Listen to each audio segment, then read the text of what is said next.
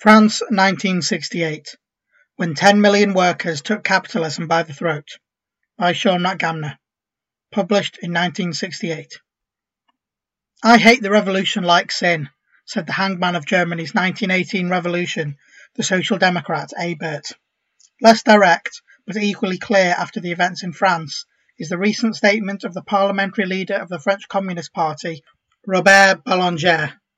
Quote, "When we talk about the revolution, we now think in terms of a political struggle in which our party agrees to fight the bourgeoisie with their own weapons." End quote. The PCF leadership does not, of course, openly hate the revolution. Its feelings are repressed, producing a sort of hysterical blindness. It simply refuses to see the revolution, even when it looms up suddenly in front of it. There was, we are told, no revolutionary situation in France. Only ultra-left say there was.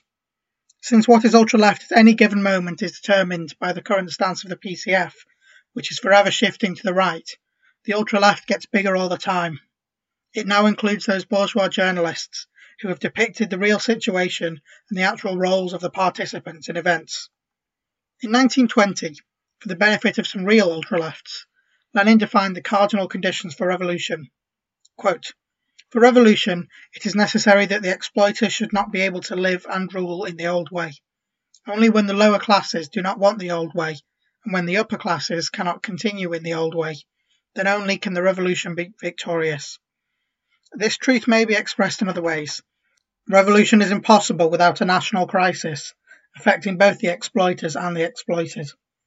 It follows that for revolution it is essential, first, that a majority of the workers, or at least a majority of the class-conscious, thinking, politically active workers, should fully understand the necessity for revolution and be ready to sacrifice their lives for it. Secondly, that the ruling classes should be in a state of governmental crisis which draws even the most backwards masses into politics. A symptom of every real revolution is the rapid tenfold and even 100-fold increase in the number of hitherto apathetic representatives of the toiling and oppressed masses capable of waging the political struggle, weakens the government, and makes it possible for revolutionaries to overthrow it." End quote. Left-wing communism. Which of the above conditions was obtained in France? Was there an objectively revolutionary situation in France? If so, how and why did it develop, and what happened to it? Economic situation. In 1967, the standards of the French workers were seriously cut. Social security charges were raised by £250 million, extracted from the workers. Consumer prices had already in 10 years risen by 45%. And wages? Whereas national wealth since 1958 had risen nearly 50%, workers had benefited little. 1/5 of the total industrial labour force had a take-home pay of less than £8 a week. Despite expansion, France's economy is sick. The only West European country in which the share of employment in manufacture has declined. With a decline in industrial investment, France finds herself at the bottom of the league for industrial expansion. Stagnation in the building industry has led to the most chronic housing shortages in Western Europe. Against this background, the deflationary cuts of 1967, merging with the world economic slackening, generated the highest level of unemployment in 15 years. In January 1968, it was 500,000, having increased in 12 months by 32%, 51% in the Paris region and 59% in the run-down northern mining areas. Most indicative of a sick economy and a sick system is that 23% of the total unemployed are young. Many never had a job. The first spectacular explosion was among the students. Not integrated into a bureaucratized, domesticated routine of day-to-day struggle, and sensitive to ideological movements, they were the first to respond to the growing crisis. Already in the early 60s, they had been the main force of solidarity with the Algerian Revolution, and lately the Vietnam issue had produced another militant mobilization. Revolutionary tradition. France's labour movement is marked by a revolutionary temper expressed in spontaneous outbursts of class action, going right back to the first workers' state, the Paris Commune of 1871, and also in the allegiance of the workers to what they have regarded as the Revolutionary Party. Already in 1936, a similar wave of sit-in strikes engulfed France, to be hoodwinked by the bourgeois Popular Front government and the Communist Party. In 1944, the armed communist workers of the resistance started to take over the country. They had disarmed the Paris police and begun to take over the factories, only to be again deflected from their purpose by the leaders of the Communist Party, who entered the bourgeois coalition government and disarmed the workers, helping the capitalists to rebuild their state.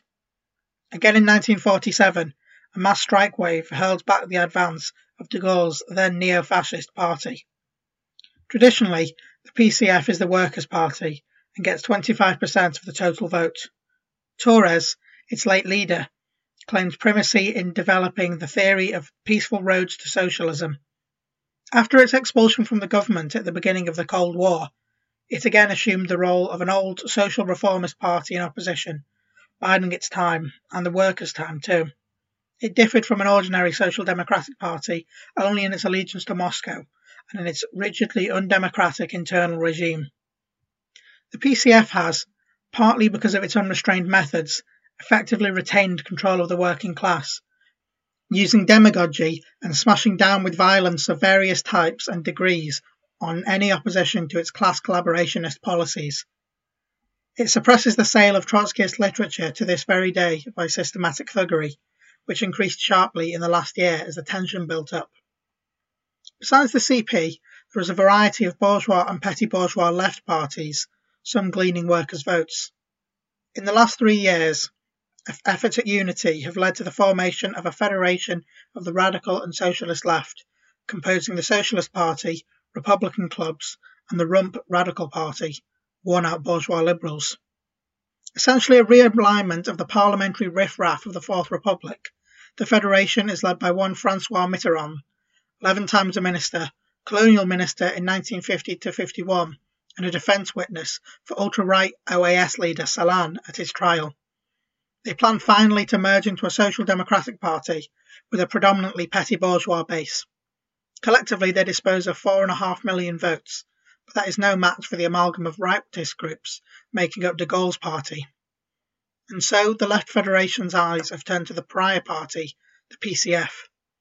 The PCF also wants unity, not revolutionary unity for struggling factories and streets with the followers of the Federation, but a parliamentary unity with the cynical scoundrels like Mollet and Mitterrand who dupe and betray the petty bourgeois and the non-communist workers. The PCF supported Mitterrand for president in 1965 as a gesture of goodwill without making demands. In the 1967 election, they formed an alliance against the Gaullists, collectively gaining 59 seats.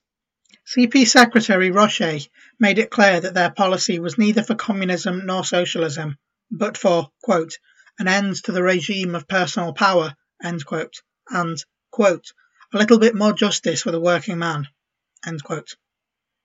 Both the Left Federation and CP in fact accept the de Gaulle constitution imposed 10 years ago by the army.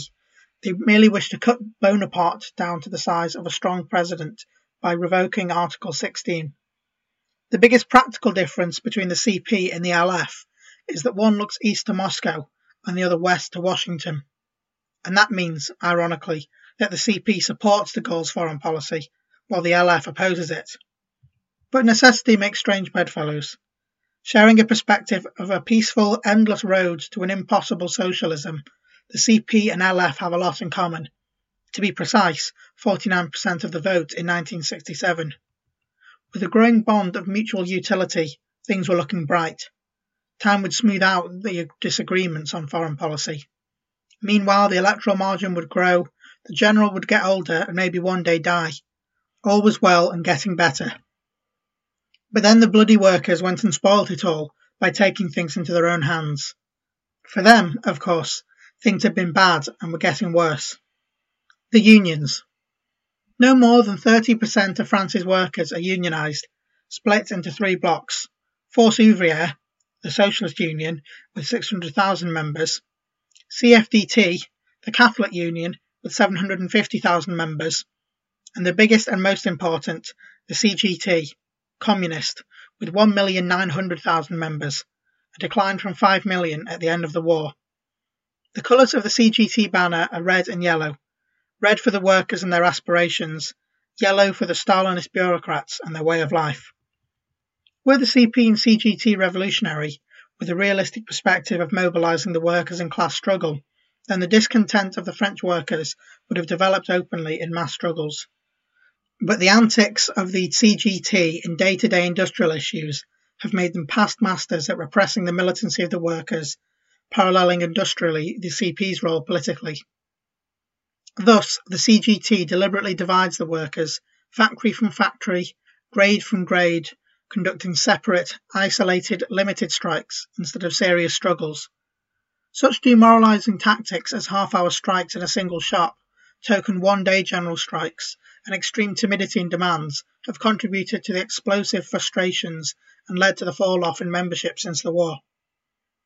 As unemployment grew, as social shortages like housing remained chronic and social benefits and real wages were cut, the meanderings of the CGT only masked and disguised the resentment, and thus prepared the sudden and violent character of the explosion.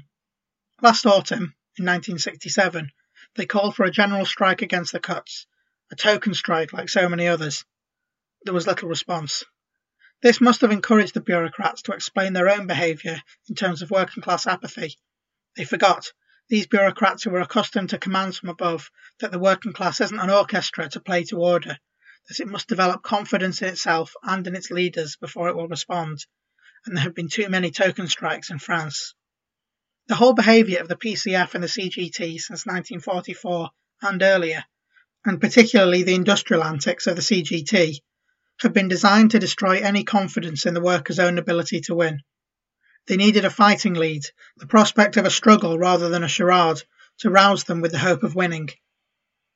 This hope, the student movement, with its magnificent struggle on the barricades and in the streets, in the great tradition of the Commune itself, gave them. Student guerrillas. These students, free from the restraint of an ingrained loyalty to the PCF, were responsive to revolutionary propaganda, Trotskyist, Castroist, Maoist, which helps them develop the revolutionary elan to face the state in pitched battles. When they stood up courageously in protest against police occupation of the Sorbonne, they were joined on the night of the barricades, the 10th of May, by many unemployed youth, attracted by their militancy. According to the assistant editor of L'Express, these fought most bitterly and, of the 30,000 on the barricades, were the last to leave. The heroism of students and unemployed against the brutal police riveted the attention of the workers, who loathed the police, especially the strike-breaking CRS. A wave of sympathy swept through the working class. To head off moves for serious solidarity action, the unions called a one-day token general strike. One more token strike. But the response on the 13th of May was anything but token. 10 million workers, 3 times and more the number organised in trade unions, struck. Meanwhile, the students' insurrection and the very threat of a general strike had forced the government to retreat. The students had won. And the workers, who had earlier ignored the call for a futile pseudo-struggle under the baton of the CGT bureaucrats, suddenly had found a blueprint for their own needs. They too would go out to win. The single spark of student action had landed on dry tinder. Meant by the leaders as a safety valve, the 13th of May only convinced the workers of their own strength. Immediately an aggressive mood built up. In spite of the general return to work ordered for the 14th of May, some strikes continued. From the 16th of May the takeovers began. Workers seized Sud Aviation, the students seized the universities. The workers in the most militant factory in the country, Renault at Biflancourt, took control. By the weekend, 1 million workers throughout France had seized the big plants. The red flag was hoisted over the means of production. The strikers demanded wage rises, shorter hours, and a real policy to deal with unemployment. A great wave was rising, one which placed in question the very foundations of the capitalist system, its property. The rearguard of the advance. This was entirely spontaneous. The CGT and other unions had remained in the background. Now the CGT endorsed the strikes and takeovers, moving quickly to catch up with the runaway workers. But it made it plain that at that stage, with only 1 million out, it was not calling a general strike. But still the strikes continued to spread like a grass fire. Desperately now the CGT fought for control of the workers' movement. Quote, "The behaviour of the communists has been fascinating to watch. From the beginning of the crisis, they have been more concerned to crush the guerrilla challenge of their left than to overthrow Monsieur Pompidou's government." End quote. Observer, the 26th of the 5th, 1968. The students who had detonated the workers' revolt were the first target in the CGT's campaign to reassert its control. At the beginning of the upsurge, L'Humanité, the PCF's daily paper, had denounced them. Now it resorted to demagogy about outsiders interfering in the affairs of the workers. The student leader, Danny Cohn-Bennett, was consistently referred to in their usually chauvinist press as the German. Students were refused the right to participate in workers' demonstrations. When on the 17th of May they marched to Billancourt, they were refused access by CGT officials, but workers came out over the road to greet them. Later, the only CGT posters at Renault were numerous warnings about sellers of ultra-left literature. A student plan to march on the radio building on the 18th to protest against government news control had to be cancelled because the CGT denounced it as a provocation and warned all workers against taking part. Yet despite this, the CGT AFID CP had to run very fast just to keep up with the growing wave of workers' actions. Quote, "The paradox which underlies this controls chaos is that the communist unions and the Gaullist government they appear to be challenging are really on the same side of the barricades. Only in this way, i.e. by endorsing strikes, can the apparatus which leads the communist unions retain its control and protect its base from contamination. Economic dislocation and incredible inconvenience are the price which French society is having to pay to head off an insurrectionary movement which no one saw coming and few have yet understood." End quote. Observer, 19th of the 5th, 1968. By the 23rd of May, the peak of the wave was reached, with 10 million workers in possession of the factories up and down the land. Control seemed to have slipped out of the bourgeoisie's hands. Two perspectives. By its scope, tone and temper, the mass strike was insurrectionary. The workers' drive was clearly for a total reconstruction of society. It raised inescapably the big question, which class is to rule? A choice of two perspectives faced the workers: keep physical control and take over entirely and go forward, or else settle for big concessions by way of ransom from the powerless bourgeoisie, which would, for the moment, gladly make them. To attain workers' power, the necessary steps were: A. To prepare organs of workers' power by generalising the factory committees, already taking many decisions not normally taken by workers, into local, regional, and finally a national council of workers' delegates, thus opposing an embryonic worker state to the bourgeois state. B. Begin to actually run the factories under control of the workers' councils. C. Decisively smash and dismantle the boss's state and consolidate the new order as a workers' state. Was this physically possible? What was the relationship of forces? The workers had the factories. On the 23rd of May, the police union declared itself in sympathy with the strikers and unwilling to be used against them. The unknown quantity was the army. Because of military discipline, the only way to test the conscript soldiers is to confront them with a struggle which forces them to choose and gives them an opportunity to cross over.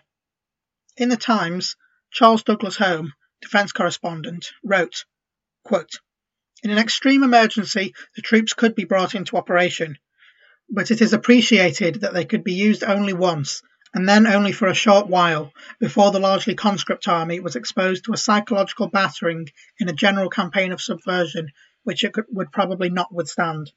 End quote. 31st of the 5th, 1968. This would confirm all past revolutionary experience. The nominal armed strength of the bourgeoisie was 83,000 police, including 13,500 CRS, 61,000 gendarmes, 261,000 soldiers in France and Germany. In a clash, they could only firmly rely on a few battalions of regular soldiers, and presumably the CRS. But there were 10 million strikers and over 400,000 members of the CP alone. Yet the PCF and their apologists say the workers would have faced massive defeat had they attempted revolution. In fact, it is clear that with a minimum preparation during the mass strike, the bourgeois state could have been smashed and dismantled. The strongest element of material force that protected the bourgeoisie was the reformist, social democratic routine, the anti-revolutionary legalist pacifist theory, and plain funk of the PCF leadership. A party aiming at leading the working class to power in that situation would face the following tasks. First, to raise the slogan of a workers' and farmers' government as the immediate objective of the strike. Second, to popularise the idea of workers' councils of self-administration to organise the life of the country and begin an elaborate counter-state, leading to dual power such as that in Russia between the rise of the workers' councils, the Soviets, in February and their victory in October 1917. Third, it would begin to form workers' militias, initially its own cadres, drawing in militants from all the factories, thus arming the workers for an uprising to disarm and suppress the paralysed organs of bourgeois power and establish the workers' state. A revolutionary party would have propagated this long before the upsurge. But even in the middle of the strike, such a programme of action by a party with the ear of the masses would have galvanised the workers and at least led to a period of dual power. What Rocher's revolutionaries did. But the Revolutionary Party chose a different course. Initially, it did not even dare pose the resignation of de Gaulle and his government as an objective of the strike. Amidst the greatest workers' movement for decades, and France's biggest ever general strike, the CP and CGT concentrated on getting wage concessions. Running hard to keep control of the workers and to isolate the students and revolutionaries, the CGT and CFDT, from the start of the upsurge, demanded talks with the government. The Morning Star, on the 25th of the 5th, 1968, took Pompidou to task for being slow to reply. Even the Catholic CFDT went further than the Communist Union in demanding structural reforms to the system, as well as bread and butter concessions, and in fact they remained consistently to the left of the CGT. By the morning of the 27th of May, they had got their big concessions. 10% all-round increase, 35% rise in minimum wage, progress to a 40-hour week, social security cuts rescinded, etc. By way of a tip, CGT leader Georges Sailly was promised that henceforth the CGT2 would be eligible for government subsidy for the training of its officials. The size of these concessions is the measure of the boss's desperate need to enable their labour tenants to placate the workers. The happy band of bureaucrats, smiling and giving the thumbs-up sign for the cameras, hurried to Billancourt, symbol of labour militant, to bring the glad tidings and call off the strike. But the proletariat is an ungrateful class. Sailly and Franchon, the CGT bosses, were shouted down and their big concessions scorned. All over France, the same thing happened. The workers refused to call off the strike. They wanted more. In fact, they wanted everything. But the CP and its union, built over decades on talk of socialism, stood foursquare across their path, dithering and wriggling. And so, instead of advance, there was stalemate. And now, who could control the workers and end the boss's period in limbo? The general seemed eclipsed, and there was nothing remotely resembling a government in sight. The students and revolutionaries, despite the CP's anathema, were gaining. Quote, "The incredible success of the student leaders was to rally thousands of young workers disgruntled with the stick-in-the-mud unions," end quote, to a mass rally on the 27th.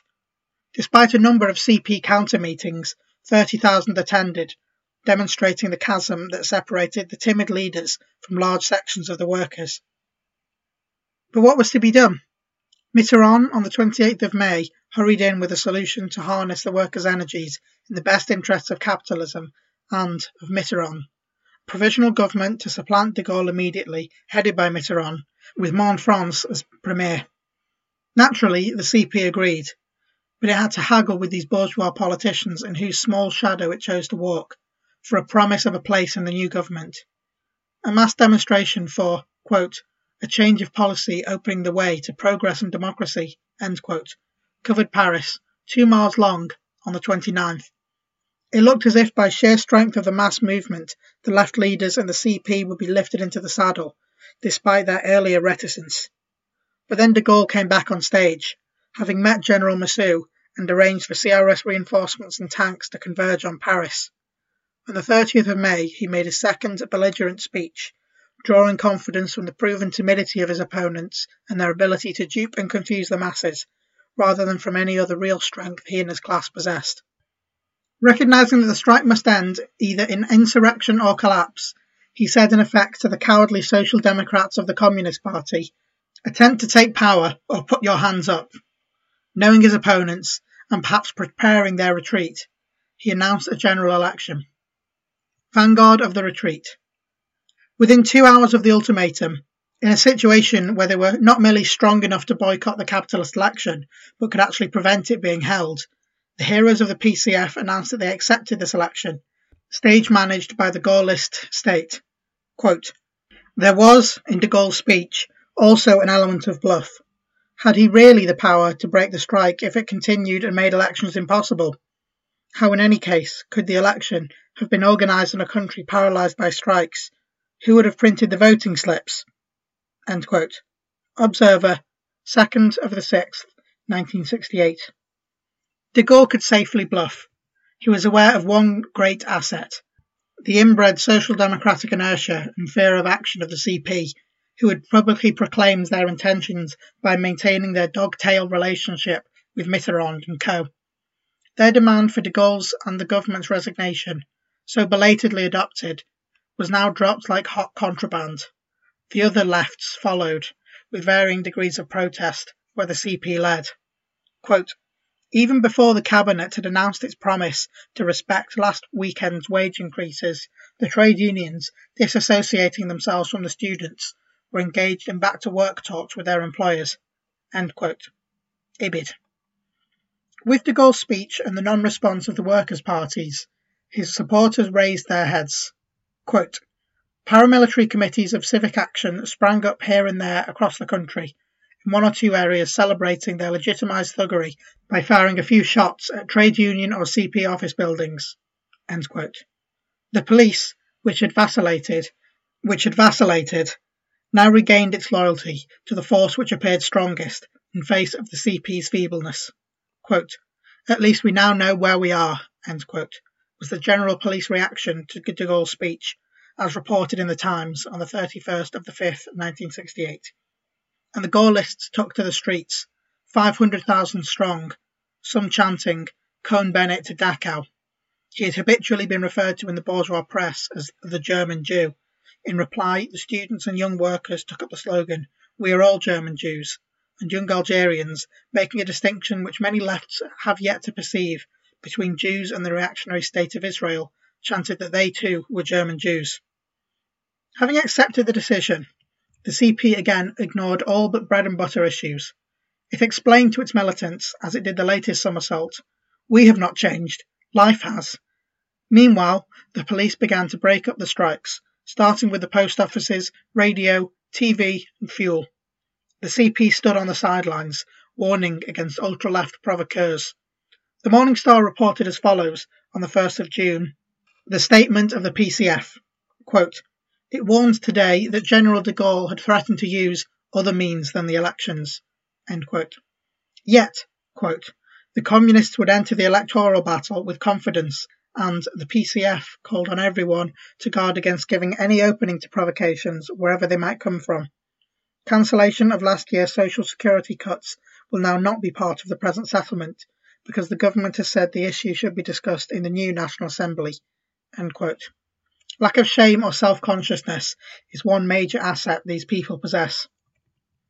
Thereafter, the CP, guided no doubt by the notorious injunction of their late leader Torres that, quote, "one must know how to end a strike," end quote, energetically set about getting the workers back to work, splitting up their unity by instructing everyone to return to work as soon as their separate settlements were made, and isolating the hardcore to face the now increasing violence of the police, which was to result in several deaths. The party's mind was on the coming elections, as that ultra-left, high Tory paper The Sunday Telegraph put it. Quote, "Now there can be elections. The energy and violence generated by the upheaval can be canalised into a campaign for votes." End quote. 2nd of the 6th, 1968. That is, of course, pretty much what Boulanger said in the first place. Was revolution possible? Between the 16th and the 30th of May, as we have seen, and even after that, there was a mass working class movement openly striving for more than just wage concessions. There was active support from the petty bourgeoisie in town and country. Western farmers offered the workers cheap food for the duration. The state was almost totally paralysed. Even the police wavered. Objectively, had the movement developed in accordance with its own drives, the ruling class would no longer have been able to rule, and in fact their rule was momentarily suspended. There was a deep, long-germinating national crisis, an eruption of 20 years of working-class frustration. The deepest layers of the normally unorganised masses were brought into action by the struggle. Conditions were uniquely favourable for a relatively easy takeover by the workers. One element was lacking to transform a revolutionary upsurge into a revolution: the subjective factor. The organisations of the working class of all shades and stripes held it back, derailed it, split it up, and allowed the bourgeoisie to ride out the storm, regain the power of its political limbs, and re-establish its suspended control. The workers' organisations were not merely passive or negative, but actively hostile to the interests and the drives of the working class. The decisive role in maintaining the bourgeoisie in power fell once again to the Communist Party of France. The Paris correspondent of The Economist described it thus, quote, "The French communists did everything in their power to control the revolutionary wave, and, once the general had made it plain that he would not abdicate, to direct it back into electoral channels. On the night of May the 30th, there was a risk of confrontation between the armed forces and the army of labour.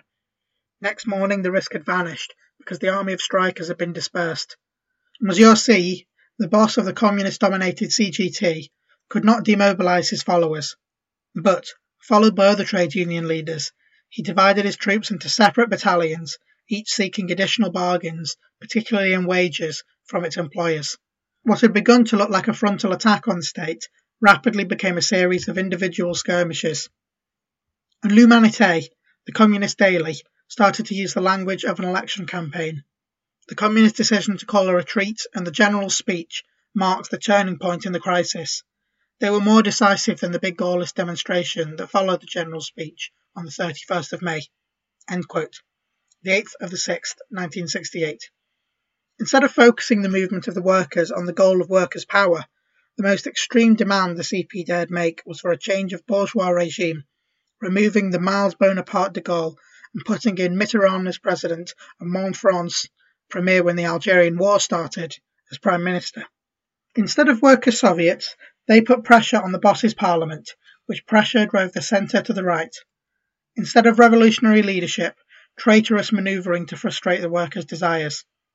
Quote, "Behind the smokescreen of public polemics, Monsieur Pompidou and France's communist leaders established a secret link at the very beginning of the strikes. Messages were exchanged every day, and it is known who the contacts were and how they operated." End quote. New Statesman, 7th of the 6th, 1968. Instead of unity of workers, students and farmers in action, deliberate attempts to divide them and confine unity to the parliamentary tops. Instead of a workers' militia, the most cringing self-abasement and cowardice before even the threat of the violence, which it was by no means certain de Gaulle could inflict. Instead of being the left party, the CP and the CGT were usually to the right of both the Catholic unions and Force Ouvrière, and even of the bourgeois radical socialist Montfrance. And the final infamy, the government's ban on the Trotskyist, Maoist and anarchist groups which sparked the movement didn't even call forth a whisper of protest from the CP or the CGT.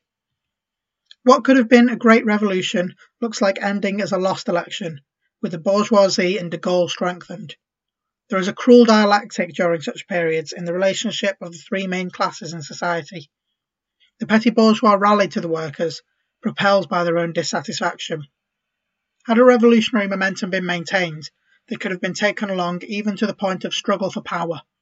But many may now rally behind the entrenched party of order, in disillusion with the party of revolution, which did not even dare put forward a policy. Again, let the Paris correspondent of The Economist, who shames the pseudo-Marxist apologists of King Street, the Communist Party, explain. Quote, "A general strike is a tactic for seizing power, not for persuading voters. If the left had seized power, it would now be the new order itself, but it stopped halfway, after frightening many floating voters amongst the middle classes." End quote. 8th of the 6th, 1968. If they lose the elections, they will naturally say it proves there was no revolutionary situation. The point, however, is that to let capitalism canalise revolutionary energy into the rigged channels of its elections, or to see revolution only through the reverse telescope lens of the boss's legality, or to try to filter an explosive mass revolutionary ferment through the slit in a bourgeois ballot box, is to forego forever the prospect of workers' power. These institutions are specifically designed to prop up capitalism, not to knock it down. Mass strike means rebirth. Nevertheless, the mass strike, the self-mobilization of the masses, is the natural regenerative process of a stagnant labour movement. Writing in 1936 of the French workers' upsurge then, Trotsky's description of this process is still alive with meaning for us today. Quote, "The strike has everywhere and in every place pushed the most thoughtful and fearless workers to the fore. To them belongs the initiative. They are still acting cautiously, feeling the ground under their feet. The vanguard detachments are trying not to rush ahead so as not to isolate themselves. The echoing and re-echoing answers of the hindmost ranks to their call gives them new courage." Quote, "The roll call of the class has become a trial self-mobilization. The proletariat was itself in greatest need for this demonstration of its strength.